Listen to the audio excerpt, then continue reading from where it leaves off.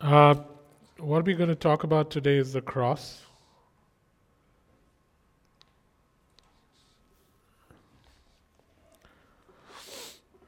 The cross at once reveals God's holiness. It's, it's. I'm not talking about the symbol. I'm talking about what the event that happened. It's a world-changing event. It is the only world-changing event. That and resurrection and the coming of the Holy Spirit. Those are the three world-changing events. And so the cross reveals, on one hand, God's holiness, God's righteousness or justice, God's power, God's glory, God's purpose, and His love. The cross reveals God's holiness, God's righteousness or justice. Both come from the same word, tzedek. God's power, God's purpose, God's love. They're all revealed at the cross, eh?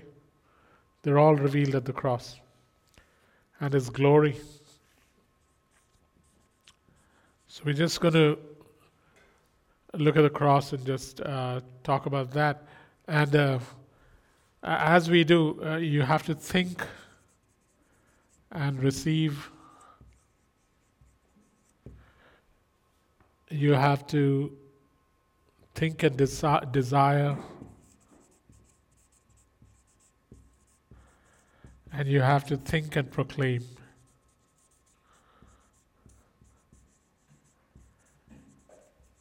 You have to think and receive for yourself.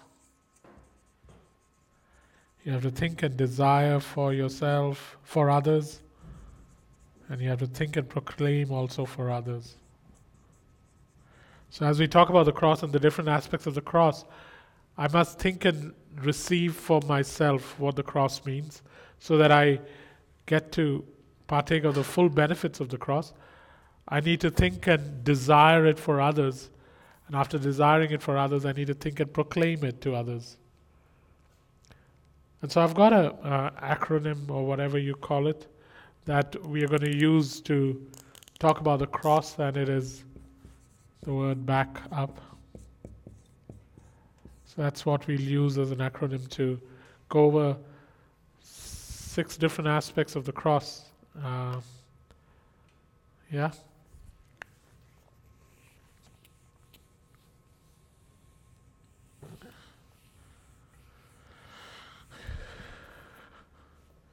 So the first thing, guys, is that the cross necessitated a body.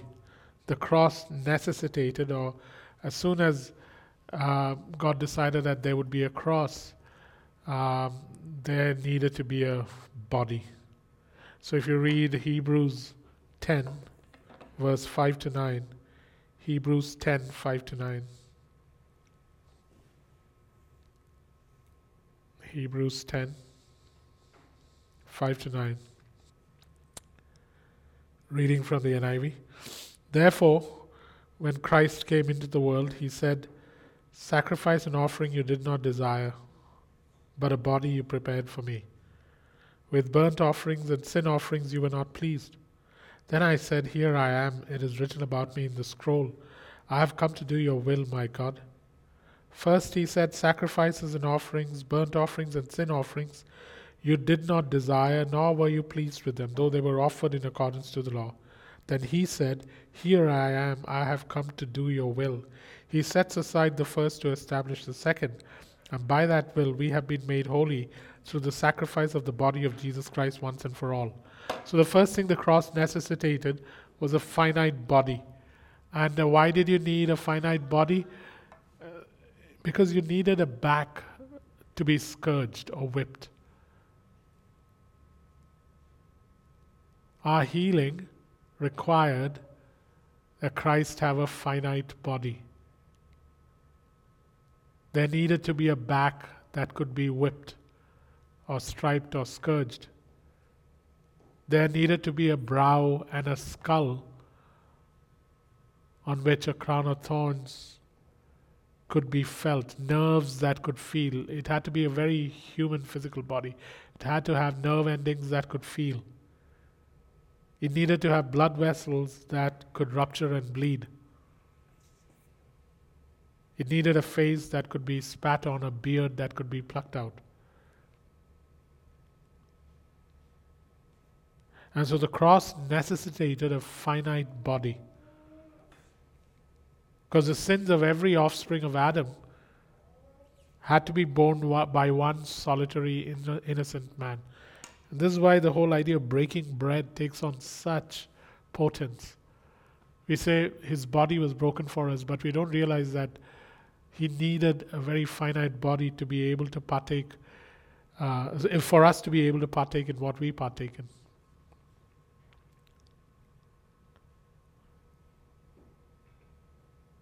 The second thing that was required, the second thing that the cross offers to us is atonement.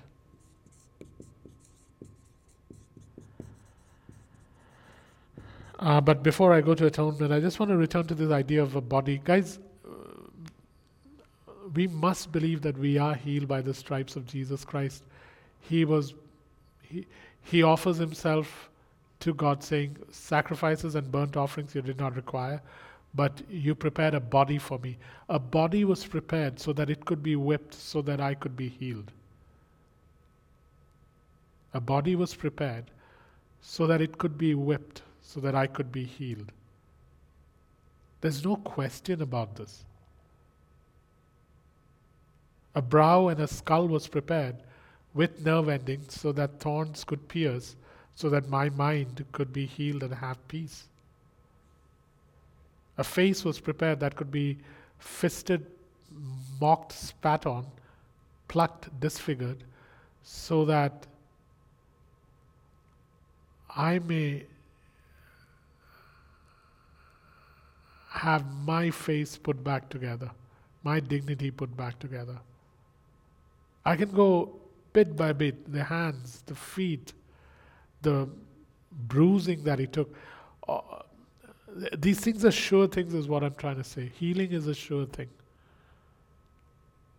Why? Not because I say it. Because Jesus had a body prepared for him to be whipped so that we may be healed.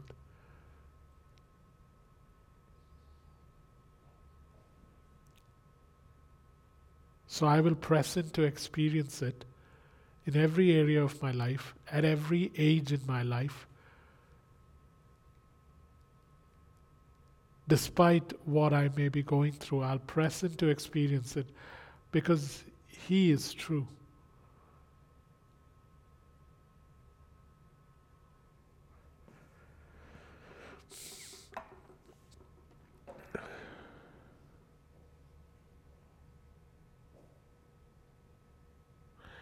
The second one is atonement. God atoned.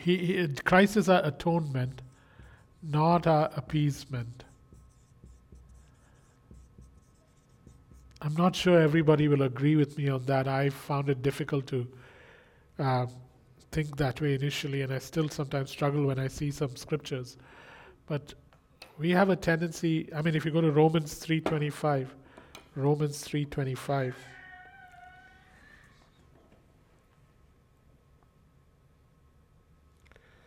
it says that God presented Christ as a sacrifice of atonement through the shedding of blood to be received by faith.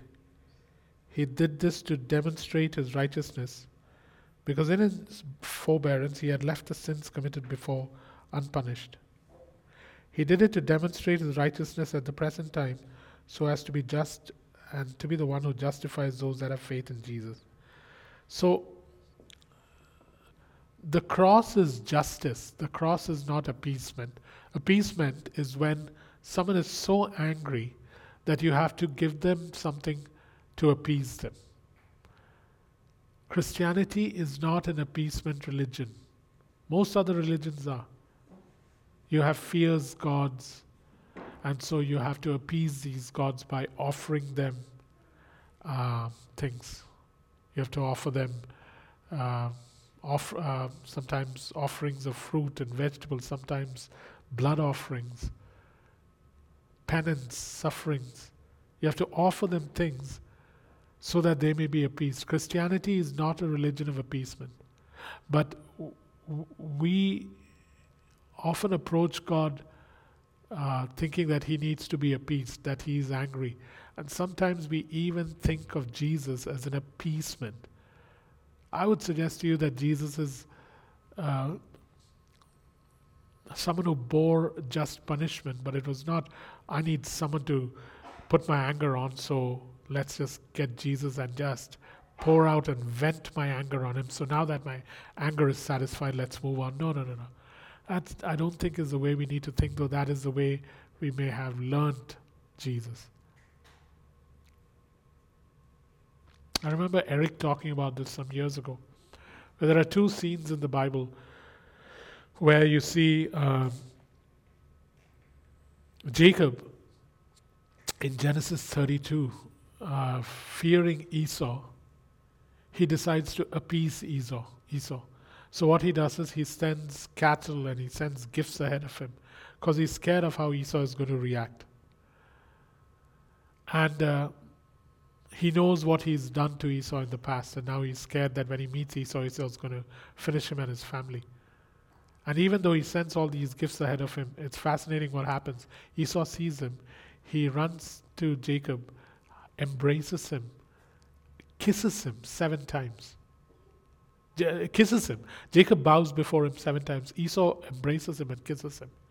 And then you fast forward to the New Testament, and again you have a very similar scene in the prodigal son, who is preparing his speech, saying, I just want to be a servant. And you see again the same thing that Esau and Jacob, the same scene with Esau and Jacob you see in Luke 15 verse 20, where now it's a father who comes running out, and he embraces his son, and he begins to kiss him. Both Jacob and the prodigal were heading back, hoping to appease the one they had wronged.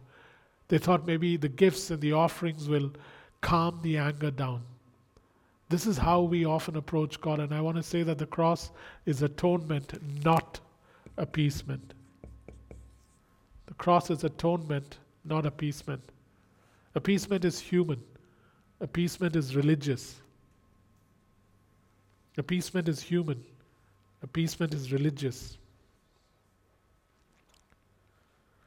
not divine. The cross is justice, not appeasement. You know, in Leviticus 16, you see the story of 2 goats that would be brought on the Day of Atonement before the high priest. And the high priest would pick lots, and one goat would be dedicated to the Lord, and the other goat would be called the Azazel.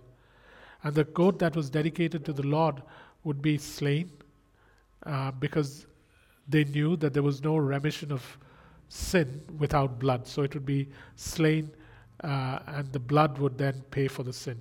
The other goat, called the Azazel, would have the high priest lay his hands on the goat and commit upon the goat all the wickedness and all the treason and all the rebellion that Israel had committed with their God would be put on the goat, and the goat would be taken out into the wilderness, and they would throw it over a cliff so that it would be killed. It was a sending away of sin and Satan. And so, when it comes to atonement, what we need to realize is that the cross deals with the sinner. The cross deals with the sinner. The blood deals with the sin. One removes sin, the other removes the sinner. I would say to you, and I'm not very sure of this, so hold it loosely. I would say to you that Jesus' blood has paid the price for every sin in the world. But it is when a sinner turns to Christ that the sinner is also taken care of. The sin takes care. Every sin in the world is paid for. But the cross deals with the sinner. The cross deals with the sinner. The cross puts to death the sinner too. Just like the goat would be taken and driven into the wilderness, sin and Satan would be dispelled, never to come back. And the blood would pay for the sin. The price for all sin has been paid. But when a sinner turns to Christ, he himself is crucified, only to rise to new life 2 days later, 3 days later. The cross atones, it does not appease. In our approach to God, make sure that we are not afraid because of the anger he has. Most other religions in the world are religions of appeasement. God's wrath is against this horrible thing called sin because of the absolute abomination that it is to a brilliant, pure, and holy God. But the sons of Adam are precious to him, dear to him, because he made them. And I pray that as we hear these points, we also are able to think and receive it for ourselves, think and desire it for others, think and proclaim it to others. 3 things have to happen continuously as we talk about this.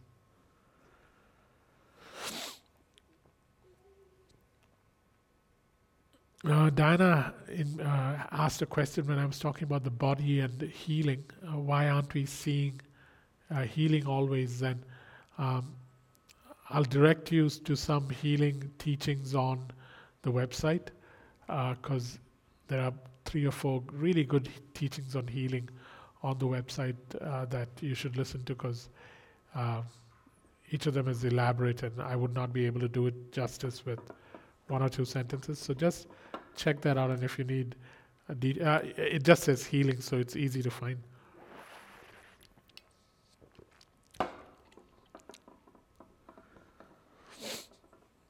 The third thing that happens is on the cross, cancellation happens. On the cross, cancellation happens. On the cross, cancellation happens. The cross is payment or cancellation of a debt that you owed, so you can walk away without paying the creditors or the tormentors.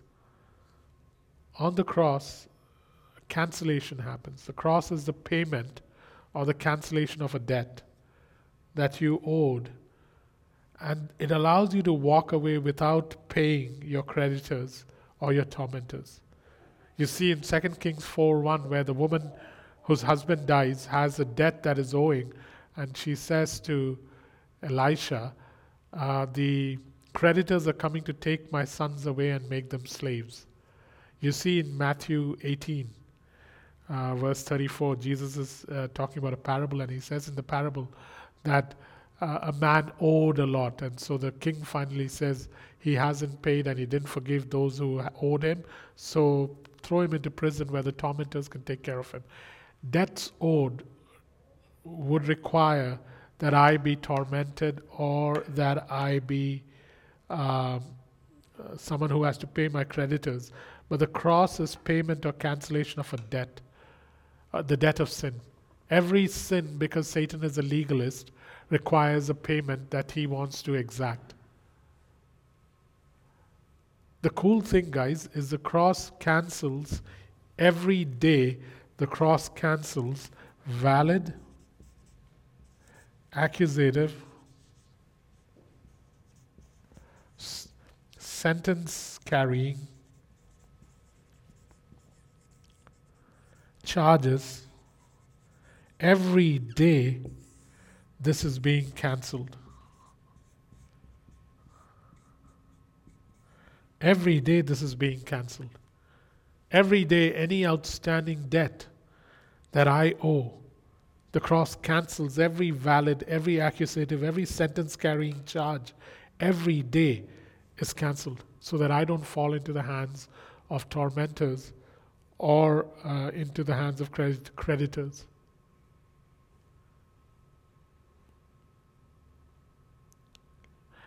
Have a very short account when it comes to sin. Not because you need to be afraid of God, but because you have to keep your creditors and tormentors at bay, because they operate by strictly legal standards. And when you keep a short account, then Romans 8 goes into effect where God turns and says, who can bring a charge against Jacob? If I have vindicated him, who are you to bring a charge against him? How dare you when I have pronounced him innocent? Keep a short account. And also know then that you don't have to be afraid of this thing of, oh, I sinned, therefore this is what is happening to me. Because that is another way the devil takes advantage, where he torments. You did this, now watch what I'm going to do to you. Even the devil plays appeasement. He pushes us to think that God needs to be appeased. You did this, now see what I'm going to do. You better go now and repent, because your God is going to punish you. He's the one who does evil, but he puts it on God, saying, your God is punishing you. I want to live free of appeasement. I want to live to please God. I don't want to live to appease God. I want to live to please God. I don't want to live to appease God. Pleasing God comes out of delight and desire. Appeasing God comes out of fear. And perfect love is supposed to cast out fear. I want to be absolutely rid of appeasement.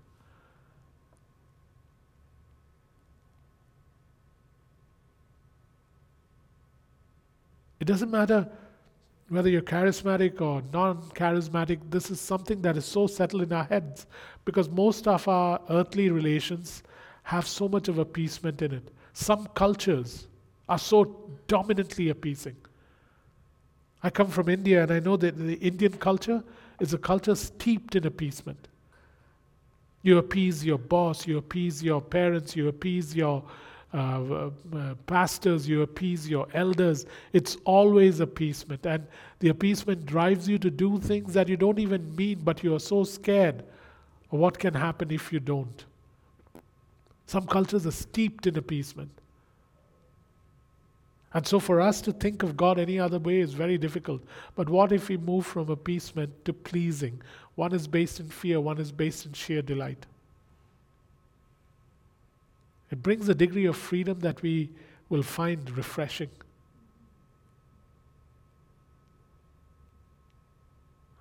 The sin is taken care of by the blood.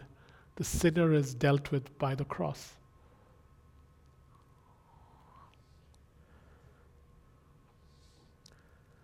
Is this suggesting that the debt of sin is to Satan and not to God? No.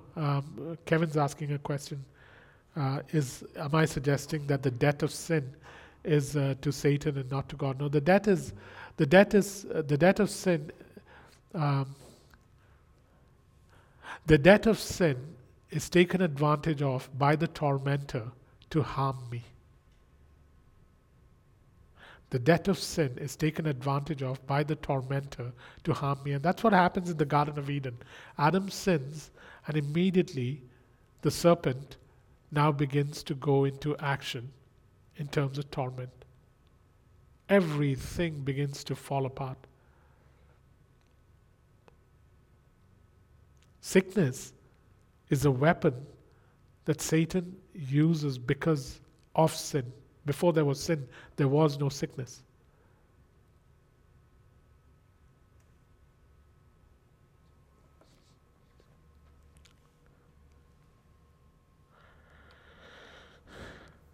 The next thing the cross does is it launches the kingdom. The cross launches the kingdom.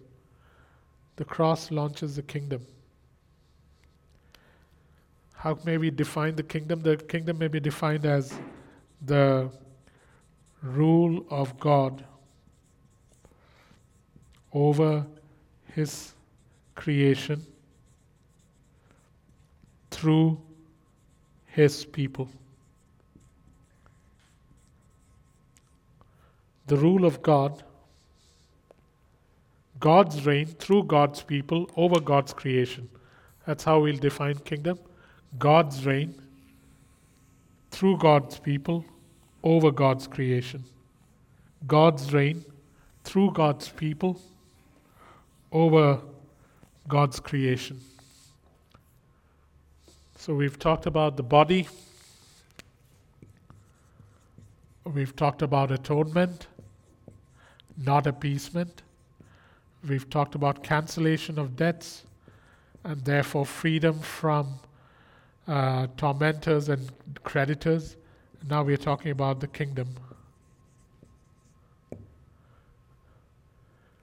The cross launches the kingdom, as in the cross launches God's reign through God's people over God's creation.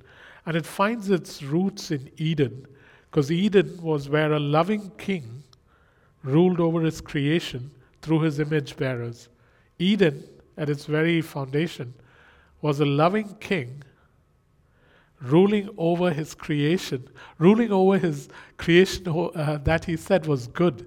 A loving king ruling over the creation that he said was good through his image-bearing people. Till Adam and Eve collapsed his reign by submitting to the serpent, to another king. Till Adam and Eve collapsed his reign by submitting to another king. And so the cross is a just God. The cross is a just God taking back his sovereignty over creation and the sons of Adam.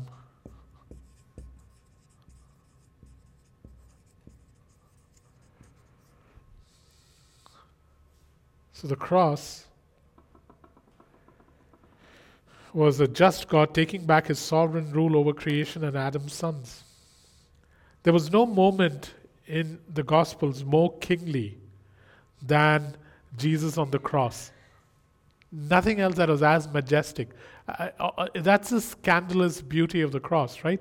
On one hand, you have a beaten, weak, brutalized body on the cross, and yet in its beaten, brutalized condition, it is the moment of majesty. There's no other moment that is as kingly in the Gospels as Jesus on the cross, because in one shot, he forgives sins, he defeats evil, he establishes God's kingdom here on earth as it is in heaven. In one shot. Only a king can do that. Only a king can make three things happen immediately. Sin forgiven across the earth. These are edicts that no king has ever attempted or been able to establish. And in one shot, over a period of 3 hours, hanging on a cross, this king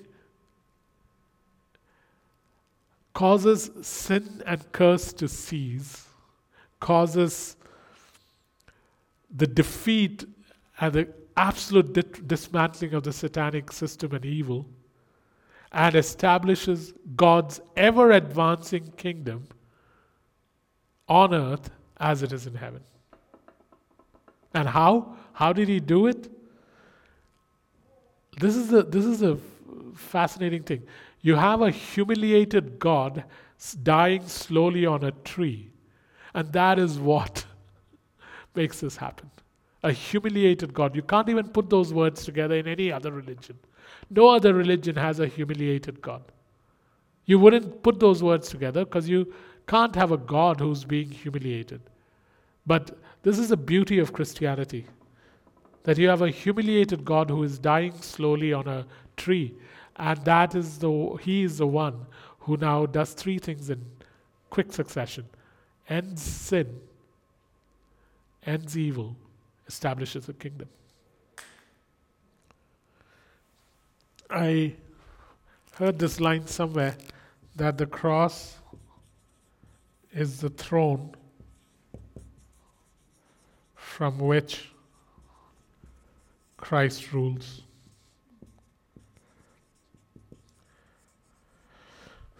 The cross is the throne from which Christ rules. And so, if we want to rule with Christ, then we cannot circumvent the cross. The cross is the throne from which Christ rules the world. You know, the odd thing is, the thief recognized it. In Luke 23:42, he says, "Today when you come into your kingdom, can you have me there too?" The thief recognized that there was a king on a cross, and that the king was going to be launching a kingdom. I don't know whether he recognized it, but the way he said it said much more than every theologian present at the foot of the cross.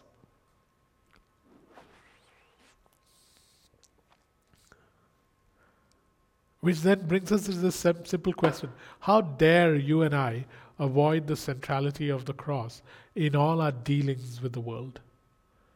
In all our dealings with God, in all our dealings with each other, and especially in all our, let me put it this way, in all our dealings with God and in all our dealings with the world, how dare we avoid the centrality of the cross? Because it is the throne from which Christ rules. It is where cancellation of debts happens. It is where the sinner and the sin are taken care of. It is where a body is broken and bruised so that we may benefit from all the things that are written in Isaiah 53. How dare we ever approach God or ever approach man with God without first establishing the centrality of Christ in our interactions? Consciously establish it over the next little while, and then it becomes habit. It takes away your worth, your lack of worth, your sin, your lack of sin, your ministry, your lack of ministry, your dignity, your lack of dignity, your condition, your lack of condition. It takes away everything, because now you stand solely in the work and the benefits of Christ on the cross. And then that is how you now approach someone else. Because Paul used to say, I'm a stammerer, I don't have too many good words, but one thing I know, Christ crucified and risen. And so that becomes the simplicity of his message. And it is this pathetic God hanging on a tree that is the power of God unto salvation. There's just no way around it. In our present world, because we want to impress the Greeks and the Jews, what I mean by that is intellectuals and science seekers, we circumvent the cross. I dare not do that. The next thing that is amazing about the cross is that it is unconditional. It is unconditional in its unconditional inseparability. Unconditional inseparability, as in you cannot be separated from God because of the cross, and it's unconditional. Unconditional inseparability. The cross guarantees unconditional inseparability. If you go to Romans 8, verse 31 to 35. Romans 8.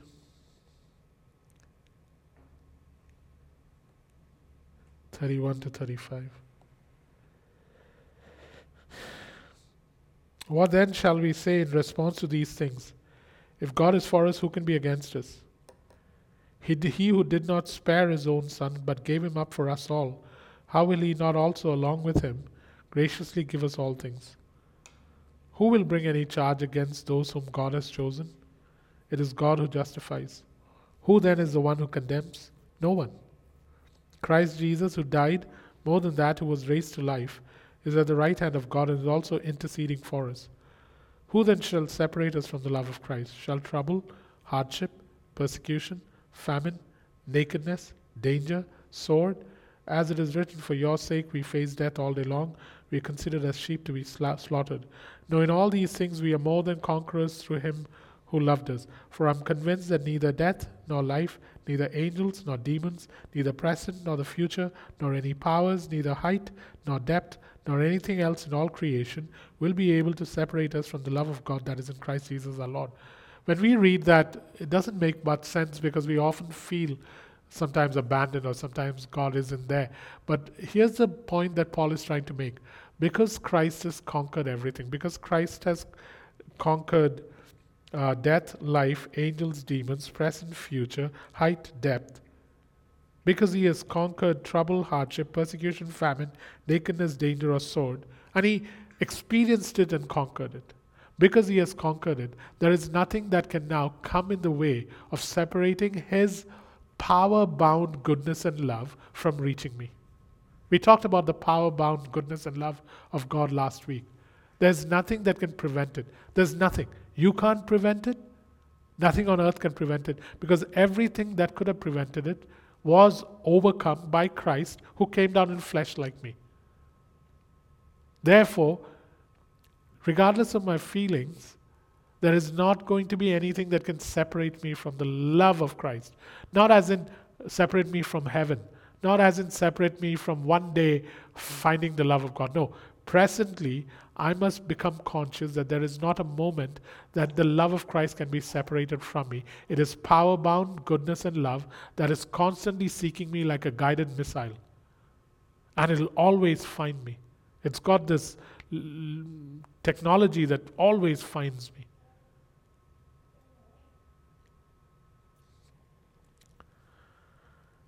How do you know the depth of someone's love? How do you know the depth of someone's love? I just want us to remember these simple equations so that it prevents us from doubting whether we are loved. How do you know the depth of someone's love for you? The first one is, I know the depth of someone's love for me by finding out what it cost him. What it cost him. You know the depth of someone's love for you when you realize what it cost him. Second, how little you deserved it.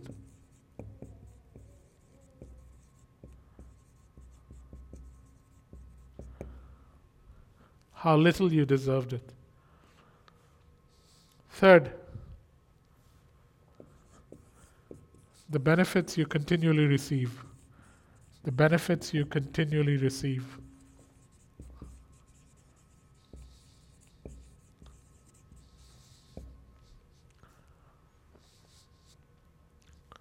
Four, the freedom that the love comes with.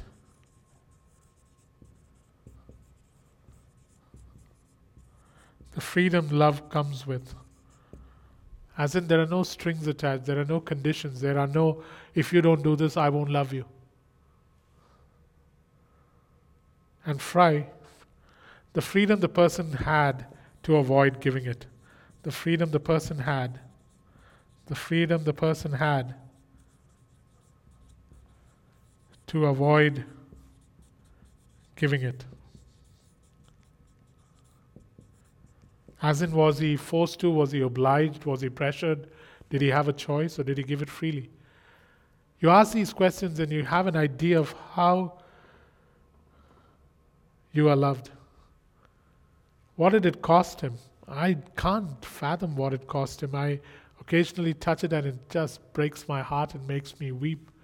But really, I don't know if any of us, even in heaven, will actually know how much it cost him and how much it costs the Father and the Spirit. How little you deserved it. Amazing grace breaks my heart sometimes because I know my wretchedness. How little I deserved it. I actively used to pursue people who believed in Christ and would try with arguments and ways to make them either say that, yeah, you're right, Christ isn't real, or yeah, my faith isn't real. It was such an evil thing that I would do to people, young guys, 17, 18-year-olds, targeting them to try and break their faith. How little you deserve it. The benefits you continually receive. Every day of my life, I benefit from the love that He expresses, primarily through the cross, but then in relationship today. The freedom that the love comes with. The freedom that the love comes with. Allowing me to respond if I need to.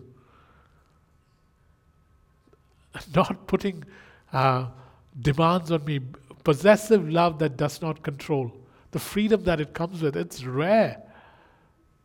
And then the last one is the freedom that the person had to avoid giving it. They were taunting him at the foot of the cross. Hey, why don't you call for some angels? You said you've come to save the world. Why don't you save yourself? Not my will, but yours be done. The freedom he had to avoid it. Chuck Colson talks about a story of a 19-year-old who was a prisoner of war in one of the uh, Nazi camps. A 19-year-old with a whole other group of older men and women, and they would be taken out to dig the ground. And they would be given a shovel, and at the end of the day, they had to make sure that all the shovels were returned. And so there was this one day when they all went out, and 20 of them went out, and only 19 shovels were recovered. And so they lined them up and said, true story, eh? They lined them up and said, there's a shovel missing, produce it, or we'll start killing people. And they counted the shovels and there were only 19. And so they decided, okay, they're going to start shooting people. And this 19-year-old runs up and says, shoot me first. And they shoot him, they kill him.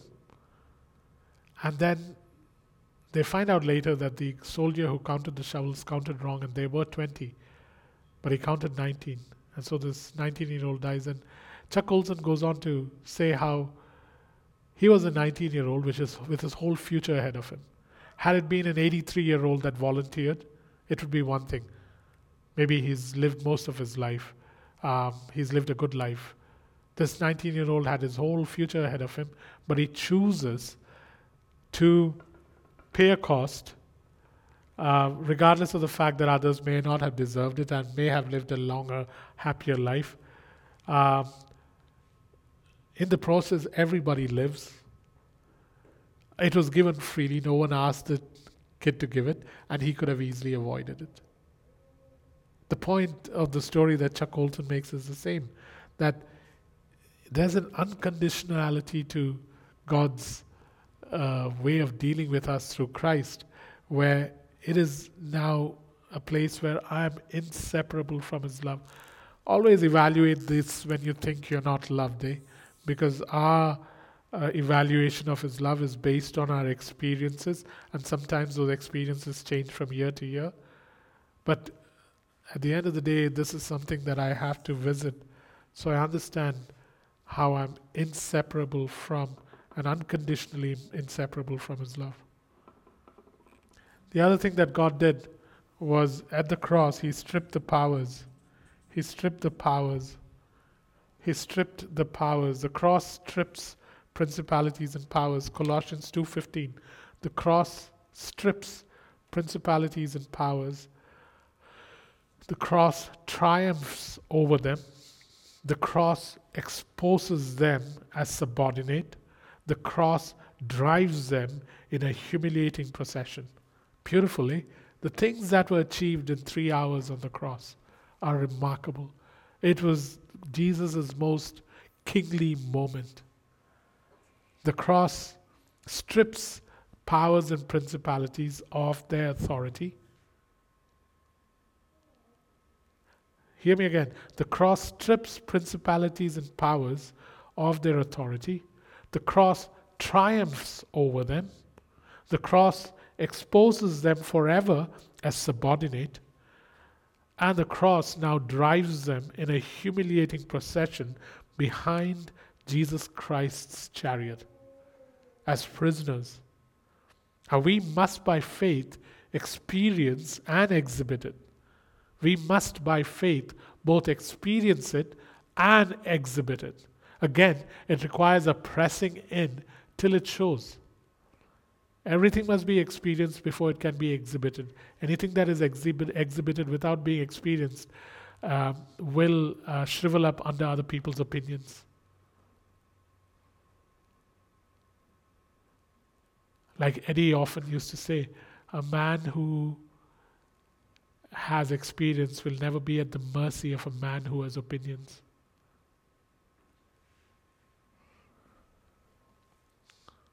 And here's the thing, guys, be it healing or be it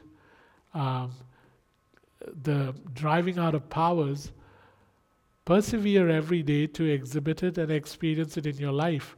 And if it doesn't happen today, stand up again tomorrow And like Ephesians 6 says, stand.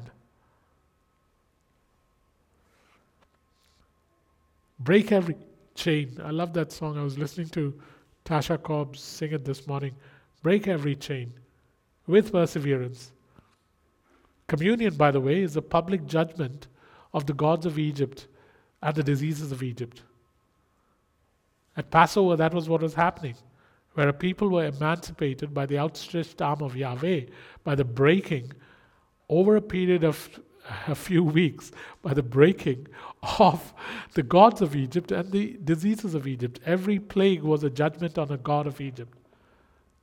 Every disease was judged, every plague was a judgment of the god of Egypt's powers and principalities. Exodus is such a cool parallel to the cross. What is the greatest achievement of Yahweh in the Old Testament? What is always repeated? The Red Sea opened, Egypt, Israel freed, drawn out, ransomed, gods defeated, taken through, promised land. And now, in the New Testament, that Exodus is paralleled and then anteed up and now replaces that story with a far greater story. Where once and for all, for the entire world, someone comes along and there's a mass exodus from the clutches of the devil into the kingdom of light, from the kingdom of darkness into the kingdom of the Son. Mass exodus. Power stripped. Principalities destroyed. Gods judged. Diseases judged. A people drawn out. Taken through perilous roads into a place of promise. And in this case, the promise is Christ. It is in Christ that we are hidden. That's why when we sing the line, "'Twas grace that through many dangers, toils, and snares I have already come. 'Twas grace that brought me safe thus far, and grace will lead me home."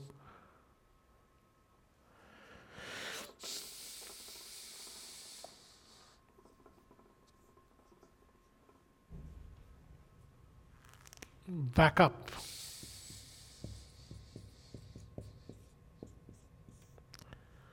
Remember what the cross is for us, eh? I'm sure you can add more, but these are some things that we need to remember. Guys, the kingdom was established by the self-giving love of Christ, and therefore the kingdom will only be advanced through the self-giving love of His people. Remember what we said the kingdom is. The kingdom is God's reign through God's people over God's creation. God's reign through God's people over God's creation. And so the kingdom was established through the self-giving love of God. And so we must become highly aware that the kingdom can only advance by the self-giving love of His people. We are saved from sin and darkness for Jesus and His kingdom. We are saved from sin and darkness for Jesus and His kingdom. A God who is self-giving and loving establishes the kingdom. A people who are self-giving and loving advance the kingdom. The kingdom of God is marked by justice, and only a justified people can now bring justice to the poor and oppressed. We talked about Isaiah 58 a few weeks ago. And so, at the end of the day, what I want to say is, go therefore, go therefore, go therefore. Go therefore. Why? Because I, says Jesus, took on a body and it was bruised so that you may enjoy its benefits on a daily basis. Go therefore and distribute it. There's that beautiful song, right? I then shall live. Your kingdom come around and in and through me. Let me just find that verse.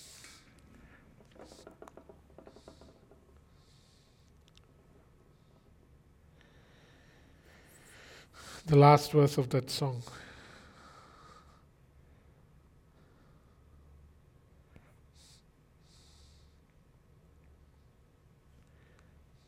Your kingdom come around and through and in me. Your power and glory, let them shine through me. Your hallowed name, oh, may I bear with honor, and may your living kingdom come in me. The next two lines are cool. The bread of life, oh, may I share with honor, and may you feed a hungry world through me. Go therefore. My body was bruised, my back was scourged. Go therefore. Break this bread through your self-giving.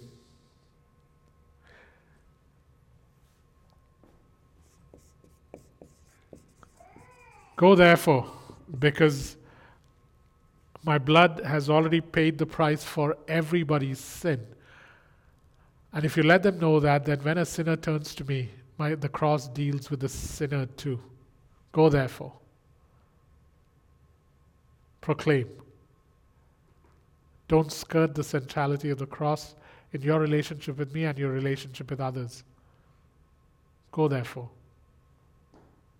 Show them that this is the only religion where God does not need to be appeased. Where you delight in Him and therefore you begin to please Him. You don't appease Him because appeasement has its basis in fear. Go therefore and tell them that I'm like the father of the prodigal who comes running, who embraces him and who begins to kiss him recklessly. Go therefore, because I have cancelled the debt. You can actually free people.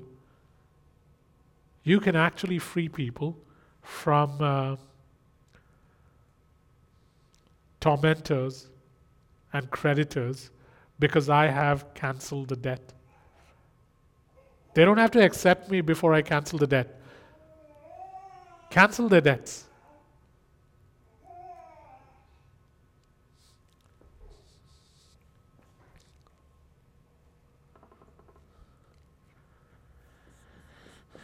You're a part of a kingdom that I have launched.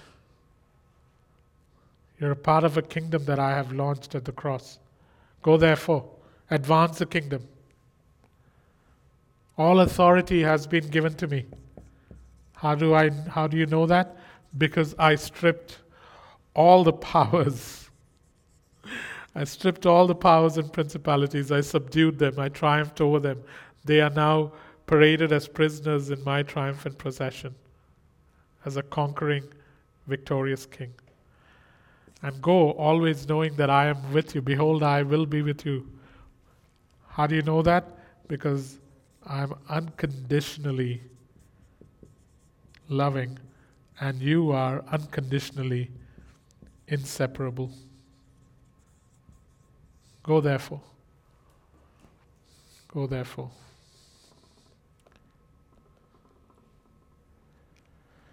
Since all authority is mine, understand that everyone and everything belongs to me.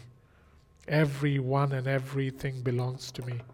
Through the cross, everyone and everything belongs to me. They can choose to rebel, but everything and everyone belongs to me.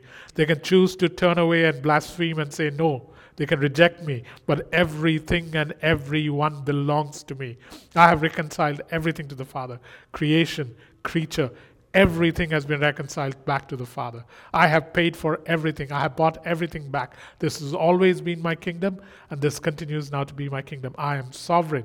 Everything and everyone belongs to me. Therefore, bear witness to the truth of who I am and what I've done. Bear witness to the truth of who I am and what I've done. Bear witness to the truth of who I am and what I've done. Cool?